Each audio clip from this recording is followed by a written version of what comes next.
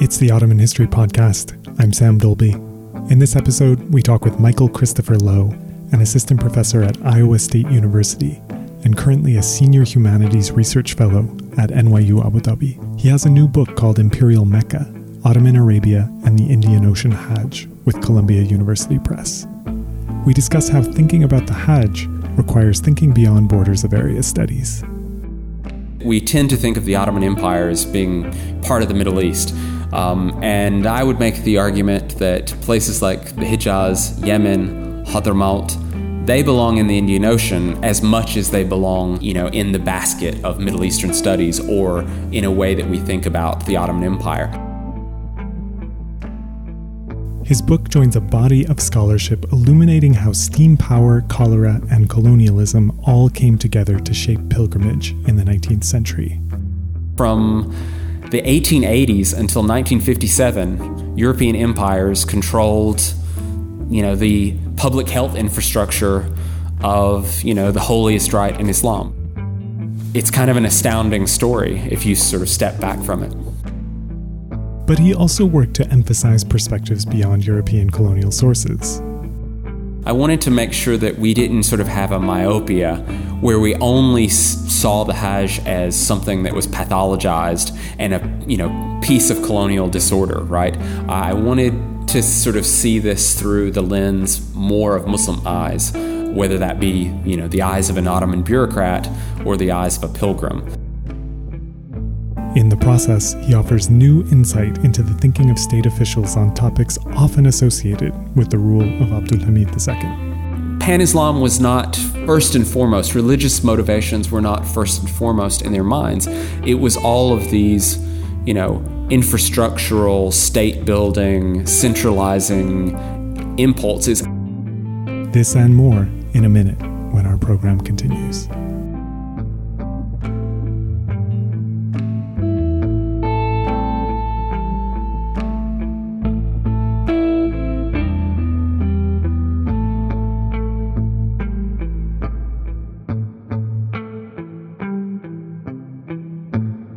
So I wonder if we might start with you just giving us a sense of what Hajj was like in 1850, what the Hijaz was like as part of the Ottoman Empire in 1850. If you were to think about the Hajj in 1850, you might be looking at a total attendance, as best as we could tell, maybe 50,000 for a total attendance of Hajj around 1850, maybe 5,000 or 10,000 coming from South Asia. In a given year. By the time we get to the 1880s, the 1890s, World War I, we were getting Hajj seasons of 200,000 pilgrims, 300,000 pilgrims, and eventually when you get further on into the 20th century, prior to air traffic, 400,000 was sort of a high-end number. So really in the century between 1850 and 1950, this sort of age of steam, you had at least a 6, 7, 8-fold growth of the Hajj, which, it might not sound so enormous in some respects, but there were no infrastructures for this kind of growth. So you immediately, between, say, 1830 and 1880, you had the ability to move massive numbers of people into a space that didn't have infrastructure and really didn't have sort of basic resources, whether it be water, foodstuffs, any kinds of metrics that you want to apply to it, and certainly not the healthcare infrastructure that it would need. On the Hijaz side, obviously in the early part of the 19th century, you have the first Saudi state, Wahhabi occupation of Mecca and Medina, and then, of course, Mehmed Ali's Egyptian rule and a certain level of bureaucratization of the Hijaz comes in.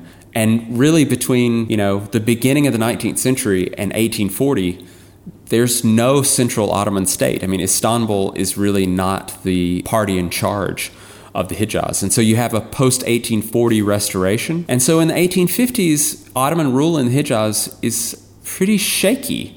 And it's being rebuilt. And this is also at the same time that you're having, lots of pressure being brought to bear on the Ottomans to reform. You think all of your, typical Tanzimat era narratives. Slave trade suppression becomes a big issue, which of course becomes extremely controversial in the Hijaz. You have an outright rebellion in the mid-1850s led by the Sharif of Mecca. And then in 1858, you have this so-called massacre of the Christian population. The violence of 1858 is a significant moment in the history of the Hejaz, but it's often misunderstood. The 1858 violence it's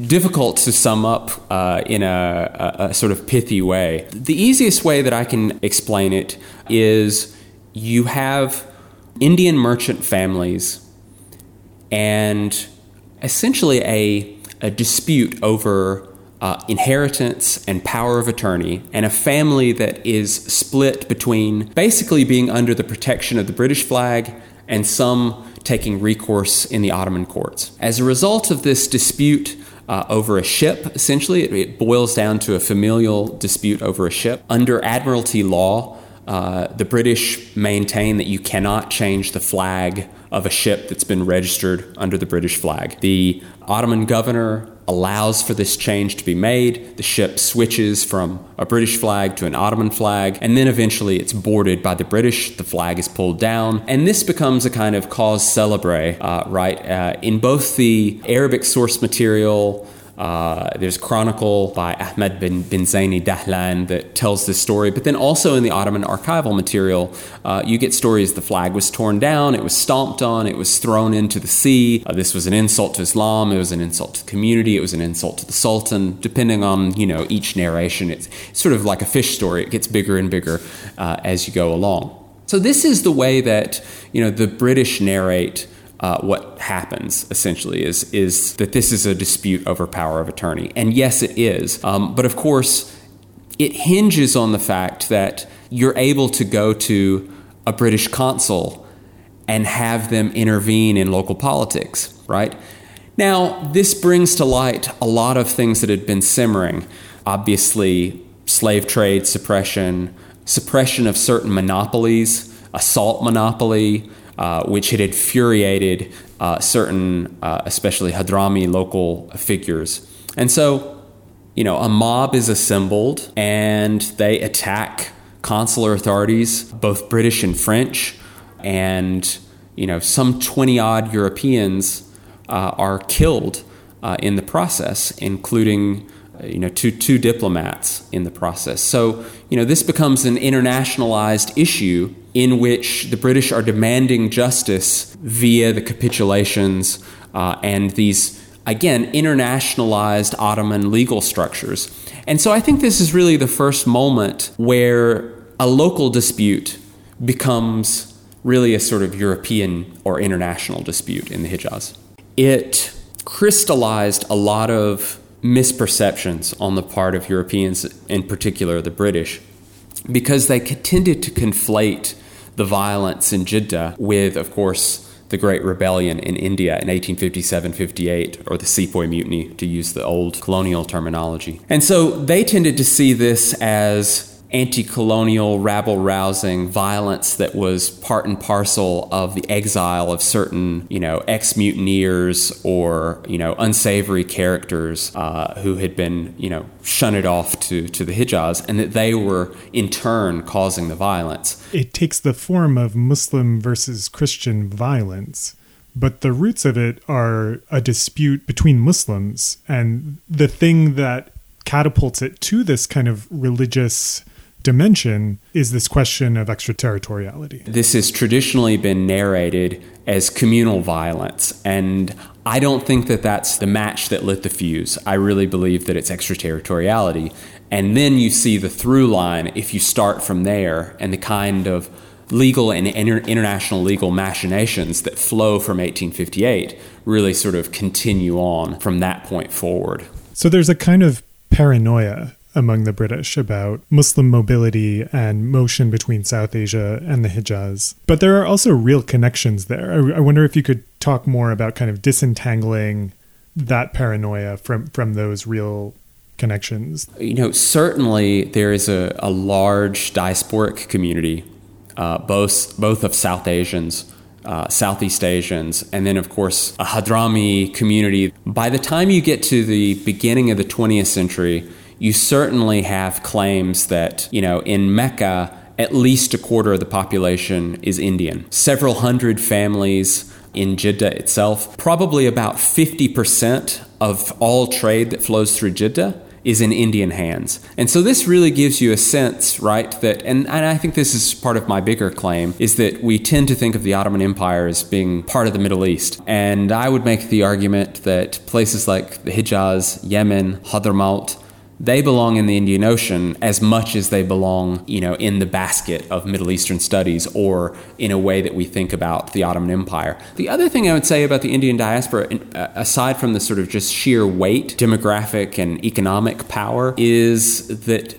they're really localized. You have figures who become local elites, sheikhs. The Hanafi Mufti, in the 1880s is Indian. And so they're real power brokers. They may be seen on paper as, foreign passport holders at some point, but really this is a community that was long well established. And so they're as much locals as they are foreigners. So that's another sort of thing to disentangle in the book, is that you have a pre-existing set of communal relations and then an influx of both British extraterritorial power and many more mobile bodies coming into the scene at the same time. The British are concerned about what's happening when Muslims go from South Asia to the Hijaz.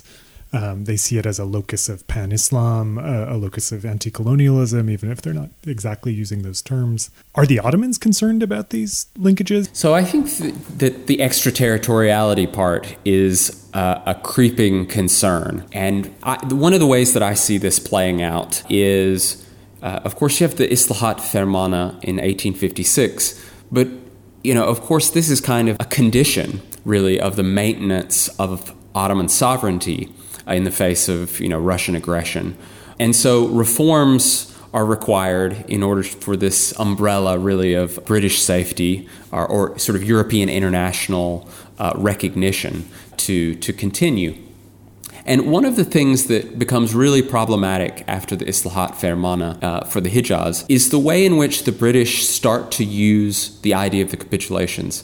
It becomes less of a unilateral grant of privileges, which we would think of it from the early modern period, that this was advantageous for the Ottoman Empire to say, European traders, non-Muslims come into the empire, you'll be exempted from certain conditions of Ottoman and or Islamic law, and this is good for business, essentially. That's sort of the short and sweet version of it. By the time we get to the 19th century, and especially after 1856, this becomes seen as a kind of bilateral treaty. And the way that this plays out in the Hijaz is that the capitulations are seen as something that is fundamental to the functioning of European-Ottoman relations.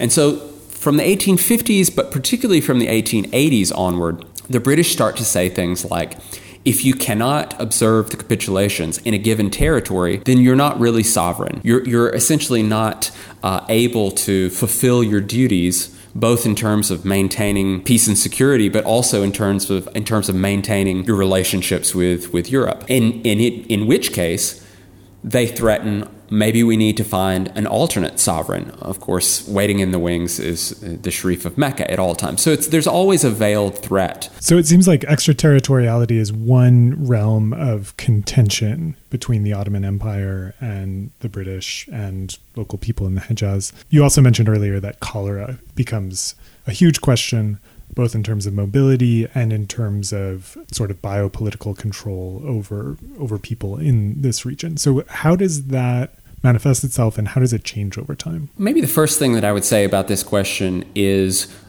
in the literature as it had played out, up until my book, I think that cholera became kind of the starting point for a lot of the story of European interest in the 19th century Hajj.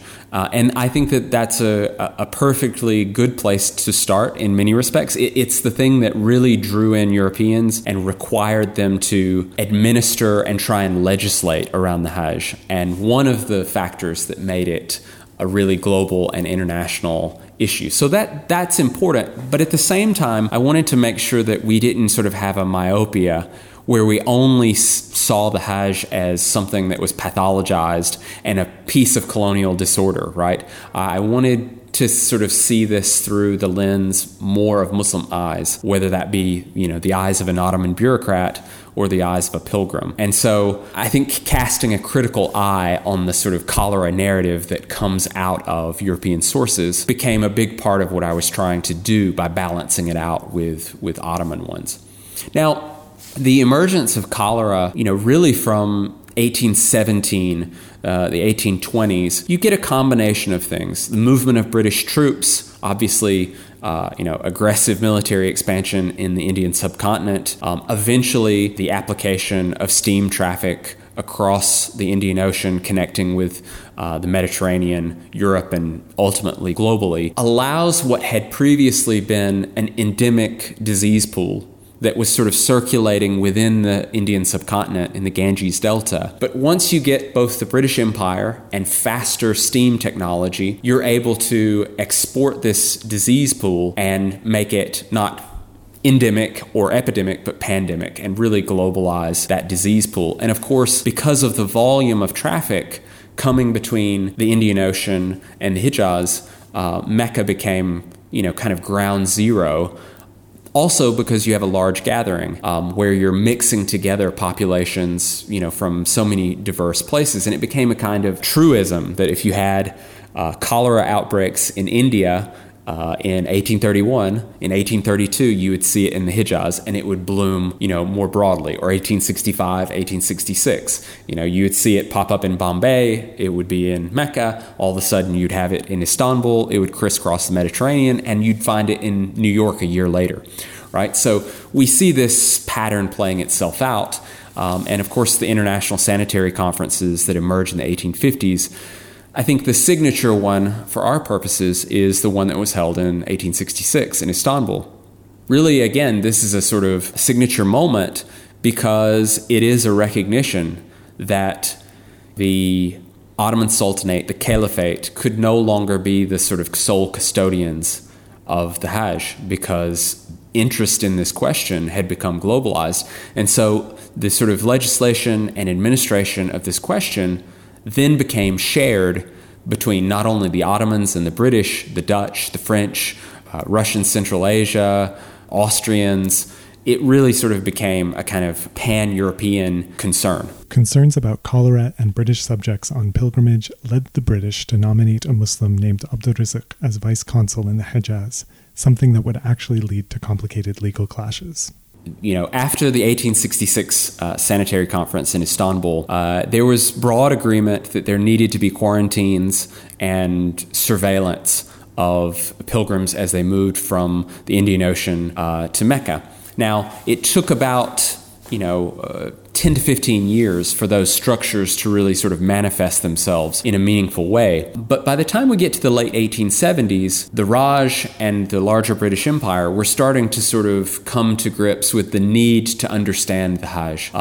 That having a European consul who could only move around in Jeddah, obviously couldn't go into the interior as a non-Muslim, was really disadvantageous to their interests. And so in the 1870s, 1878, I believe, Abdurrazzaq was nominated as a sensible gentleman with no Wahhabi leanings, no, particularly, boisterous Muslim sensibilities in the mind of, these colonial officials, that he would be a responsible party to be able to surreptitiously go on Hajj and write a report, break it down into its day-by-day minutia, and really what the sanitary, legal, financial concerns looked like for South Asian pilgrims transiting between India and the Hijaz. And so he makes that trip, and it's interesting. He says, if I were to be found out, what would they do to me? This would cause such a stir, and here I am, a Muslim,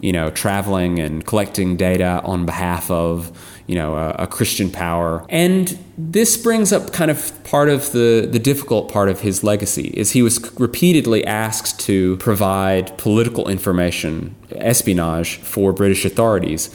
And it's really unclear what actionable espionage he provides. He certainly is a listening post in the Hijaz. The Ottomans believed a different British Muslim affiliated with the consulate had been involved in an episode in 1881 in which the British secured a sample of water from the Zamzam well in Mecca and claimed that it proved that Mecca, not India, was the source of cholera. Whenever I talk about cholera or these kinds of ecological questions, people say, oh, the sick man of Europe. And the point that I would make is that the Ottomans were actually, again, in this state-building, improvement of governmentality mode, up on the latest and greatest scientific theories. This British Indian state is wedded to really old, outmoded, and, eventually, by the time we get to the 1890s, kind of quackery. So if you make this comparison head to head, these claims about, Ottoman incompetence or weakness, they're harder to substantiate. And so I really thought that this comparison is kind of useful for that kind of big picture claim. But even if the Ottomans could disprove the British charges, they still had to deal with the creeping challenge of imperialism by extraterritoriality. They saw clearly that the next move was to open up a consulate in Mecca itself. And so on those grounds, my kind of favorite governor, Ottoman governor in the book, Osman Nuri Pasha, writes a sort of blistering defense of sort of the stakes that were involved in this. But of course, there are practical matters. You have thousands and thousands of British subjects moving around Mecca. What happens if one of them has a legal dispute, a financial dispute, a power of attorney question, real estate transaction? They get in a fight, really mundane things. And so there has to be some mechanism for working that out.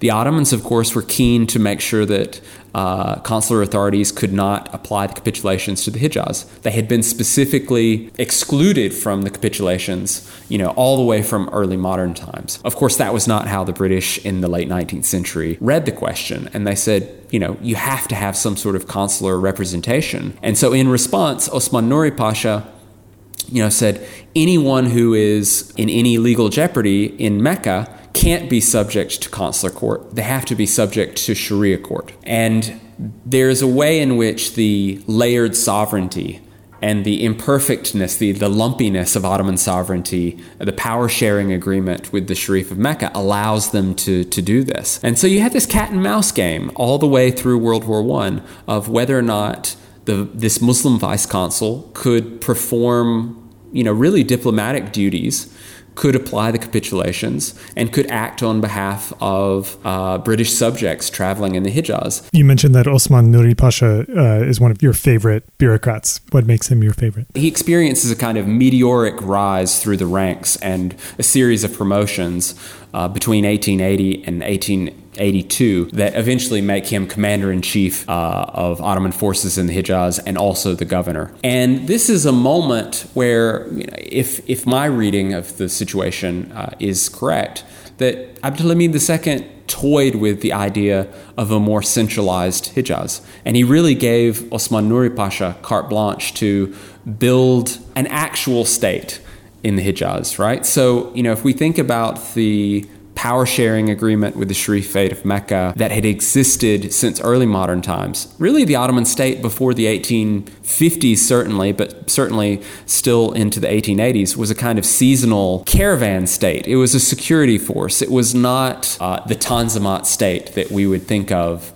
in the 1880s. And so that really had to be built. And I think this is one of the big kind of problems with the pan-Islamic narrative about the Hijaz as a kind of asset, a point of strength for the Ottoman Empire, is that the state was, just terribly, terribly feeble. And so Osman Nuri Pasha comes in and, he writes this kind of technocratic kind of reading of the need to bring the Bedouin to heel, to build infrastructure, to build schools, to sort of provide basic services of the state in order to sort of create the kind of power that I think post-Tanzimat bureaucrats envisioned as being effective statecraft, effective governance. He comes up in a variety of ways, whether it's things like real estate.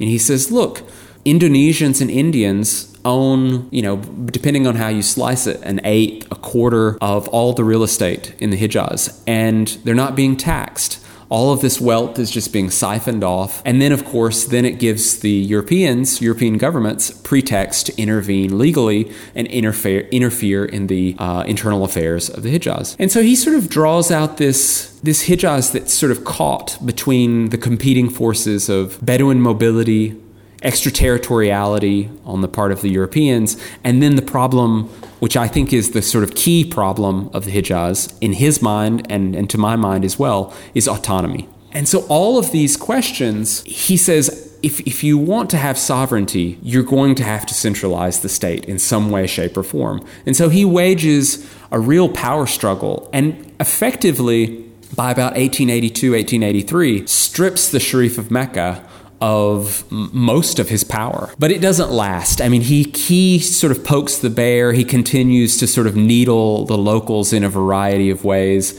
And eventually, Abdulhamid II has had enough and replaces him in 1886. And it was a real lesson learned for the Sultan, I believe. From that point forward, he was much more content with a sort of autonomous Sharifate and a sort of semi-autonomous Hijaz in which he used infrastructure building and sort of new mechanisms of border security, passports, sort of new tools, if you will, of governmentality, eventually the Hijaz Railway, telegraphs, things like that, to sort of build a state around the Sharifate and sort of narrow that room for autonomy.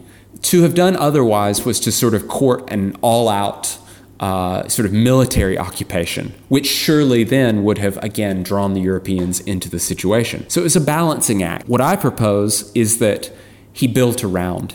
He did his best to sort of bring the Hijaz closer and closer to Istanbul through a kind of technocratic state-building project from the 1880s onward. So it seems like the Hijaz is presented as both exceptional and not in the eyes of officials. What I see is from 1880 onwards, essentially from Osman Nuri Pasha onward, you have the construction of some middle ground. It's not a perfect example of the Tanzimat, but it's certainly not the totally exceptional case that we tend to, I think, assume. The other point that I would make about the exceptional character of the Hijaz is that if you look at the Ottoman Empire, a very large number of provinces were exceptional or privileged provinces. You know, these Eyalat-e Mumtaze, these special provinces. And so, to my mind, I would ask the question, why is Hijaz sort of cordoned off and thought of as so different from other provinces? I accept the fact that there are religious reasons for that. But in practice, the Ottoman state is doing this kind of thing all over the place. And so I really want to interrogate that. I assume that I'm going to get pushback about this and that people are going to have opinions one way or the other, but I think that it's worth having this conversation about, really how exceptional is the Hijaz at the end of the day. And certainly European empires don't see it as such. And that matters too. It's not just how Istanbul wants to define itself. In the sort of realpolitik, the sort of realpolitik, the sort of power calculations of the period, it matters also what the European neighbors think too. So we've talked a lot about kind of British and Ottoman clashes. We've alluded to the Sharif being there as well. I wonder if you could talk just a little bit more about local Ottoman subjects in the Hijaz. I think that we tend to think of the Ottoman state versus the Hijaz, a sort of center-periphery struggle. And one of the big storylines, and it's true for some, a variety of reasons, that the Bedouins can be an obstacle to the imposition of a more fulsome state, a sort of a deeper reach of the state. But one of the things that I found was that it was actually urban Ottoman subjects who could be the most obstreperous. And so you think back to our conversation about the Jeddah massacre in 1858. These were urban interests who were being affected by the rise in steamship traffic or the rise in consular authority. In Chapter 4 we have this similar kind of problem that Osman Nuri Pasha is struggling with. He tends to frame things as, the lack of the state, works to the advantage of these, wild and savage Bedouins. But in fact, when he tries to build these new aqueduct systems and reform the water infrastructure in the region, it's actually urban interests who had monopolized essentially rainwater tanks and were, making profits off of that, who started to sabotage his projects. And you have a kind of a constellation of interests. Some of them overlap completely between, businessmen in Jeddah. These could be, again, Indians, Hadramis, Ottoman subjects. Then, of course, you have the Bedouin, the Sharif himself, and other foreign interests as well. And there is this sort of, constellation of interests that form various kinds of monopoly or cartel arrangements around pilgrimage guides, camel hires, access to water, all kinds of things. It's really autonomy. It's really the sort of power-sharing agreement between the Hijaz province, the governor, and the Sharifate. That legal constitutional arrangement causes the Ottomans so many problems. And then the Bedouin question is kind of an extension of that. Now, there are some physical and mechanical issues, right, of traversing the desert when you try and bring in the telegraph and railway. But again, all of those questions flow from that sort of central question of autonomy and their inability, and right down to the end, right? The CUP government at the very end of things is trying to sort of say, let's crush the Sharifate and, finally make a break from this. But it's just impossible for them to do. And it's a little bit like a race against time for them. They're trying to build up these machineries of a new state, but they really kind of run out of real estate before World War I. I mean, the Hijaz Railway comes in at the end of the period that you're interested in. It's connected to these processes that you've talked about of kind of a material foundation for the Ottoman state, maybe for Pan-Islam, if you want to think of it like that. I expect you have a more complicated view. In the longue durée story of the Hijaz Railway, when people from the 1860s, 1880s began to imagine the possibility of this railway, it was always to connect militarily, to bring the Hijaz to heel, to narrow the sort of scope of autonomy in the region, and to be able to move men and materiel, and really to connect Syria, but ultimately Istanbul, with the frontiers, even as far as Yemen. And the men who were making these proposals had, generally speaking, had some experience with the Hijaz, and part of their logic for presenting the project, Pan-Islam was not first and foremost. Religious motivations were not first and foremost in their minds. It was all of these infrastructural, state-building, centralizing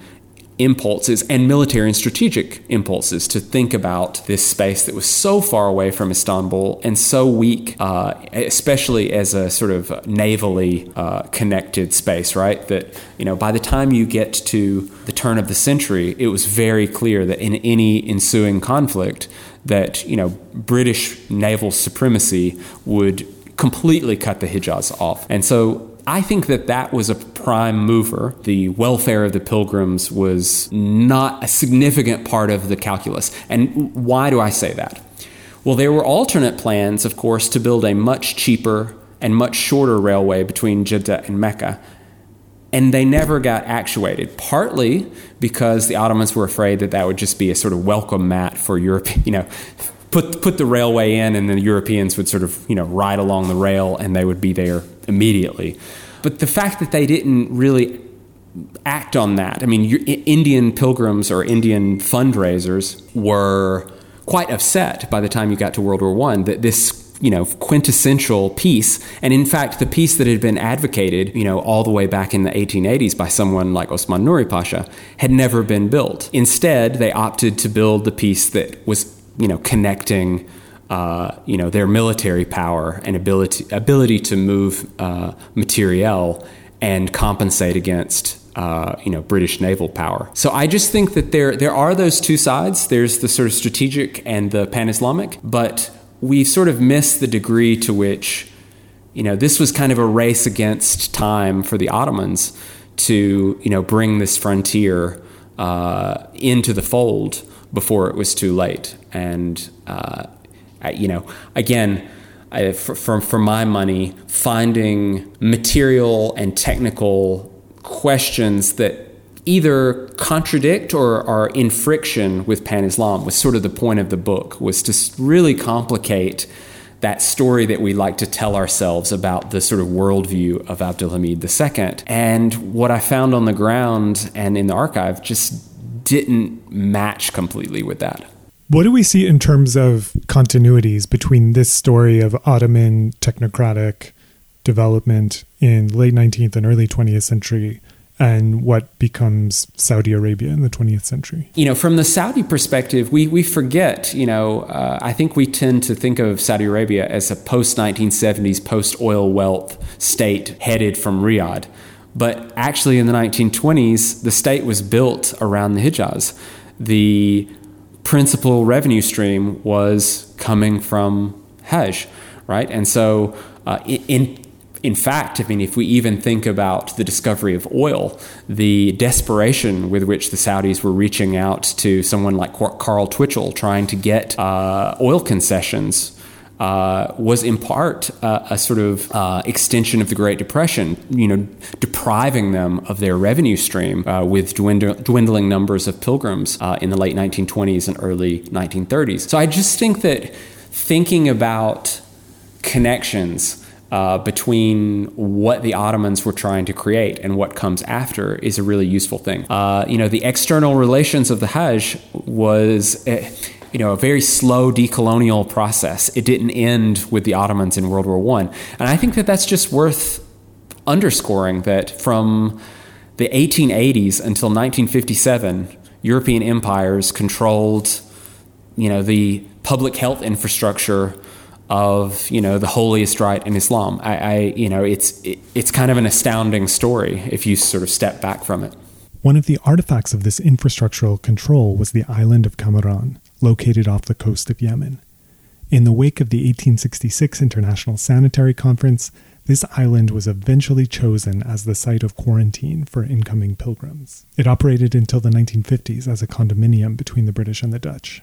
So I had the good fortune to, the good timing to end up studying Arabic in Yemen in 2006 and 2007. It was really a sort of fortuitous window. And so, I was lucky enough at the time, Kamaran, if I'm remembering correctly, it was a Yemeni German businessman who had opened up a kind of dive shack, right? So he was doing, little tours and, a Red Sea diving. I showed up there with a couple of my classmates. We were traveling around various places in Tihama, and I basically had a photocopied British map of quarantine facilities from sometime around, World War I. I was actually able to, there's an arch, there's this photograph that's in the book, and found a brick that was stamped with the word sanitaire. It was really interesting to get to walk the place in summer, to sort of feel this just brutal heat, well above 100 Fahrenheit, and get a sense for what the geography of this place looked like, and talk to people about, what that Hajj period meant to them, what it was remembered as. Obviously, they were curious that, I was interested in talking about this. And there were, stories like Indonesian pilgrims who were relatively wealthy throwing coins off the side of the boats, and that local boys would, dive in to fish them out of the water. They talked about bodies being dumped instead of being buried, being dumped into the sea, obviously because of cholera. They talked about the disinvestment, right, of the Yemeni state. Are they saying that for the benefit of, this Western kid who shows up with a British map? Take it with a grain of salt. The stories of suffering that pilgrims told about being in this really difficult environment, it made it much easier to connect with. In terms of continuities that you see with the present, I would guess there are a lot, right? You have cholera in Yemen. We have the global pandemic we're living in, restraints on where certain people can go, questions about legal authority.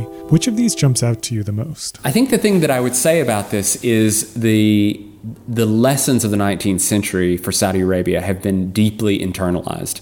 And why do I say that? MERS was a big scare. There have been polio scares. In the 20th century, there were still cholera outbreaks. SARS was an issue. Ebola was an issue. Every few years, there have been, various public health questions that have gotten international attention. And commentators, even, people like myself go, is this going to be the big one? How is Hajj going to be implicated in this? And ultimately, what I think Saudi Arabia has done and proven is that they understand that messing things up in association with the Hajj carries such a dramatic price for them. Their responsibility to their citizens, or subjects rather, to the Muslim world, but also the accountability that is held over them in terms of their responsibilities to the non-Muslim community, the rest of the global international community, is so great that I think that their cautiousness was really manifested in this sort of socially distanced, modified, sort of symbolic Hajj that they put on. And I think it's interesting if you contrast that, right? So what did the British do in the 19th century? They allowed pilgrimage to go forward because they didn't want it to interfere with economic activity. So even though they knew in a given year thousands of people would die, they said, we can't do anything. We don't want to, upset Muslim sensibilities. We'll have an uprising. And here are all these financial reasons why we shouldn't do this. We're totally against quarantine, etc. And a denialist strand, a propaganda strand, to say that cholera wasn't communicable or that it was miasma-based, reminds me a lot of the kinds of media that came out of the UK and the United States during the early stages and unfortunately later stages of the COVID pandemic. So I think that there is some story about capitalism and some story about, the Western imagination about pandemics, that those lessons have not been internalized. This had been speculated about for many, many years.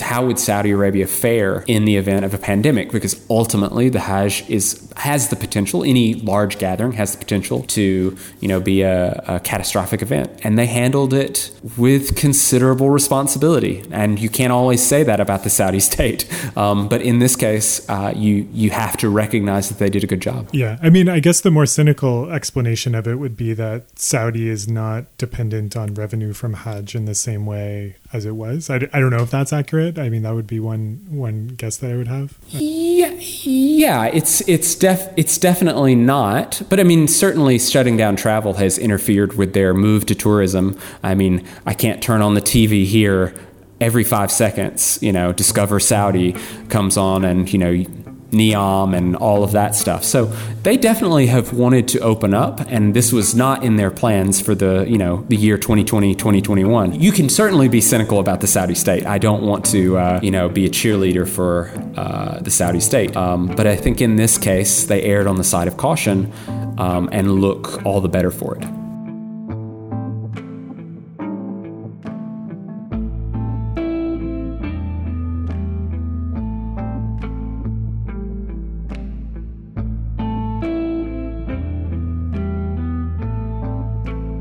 Are there other things that that I should have asked you? Was there something you were hoping I would ask that I didn't? No, this was good. It's really nice to have it. That's Michael Christopher Lowe. His book is Imperial Mecca, Ottoman Arabia and the Indian Ocean Hajj, out now with Columbia University Press.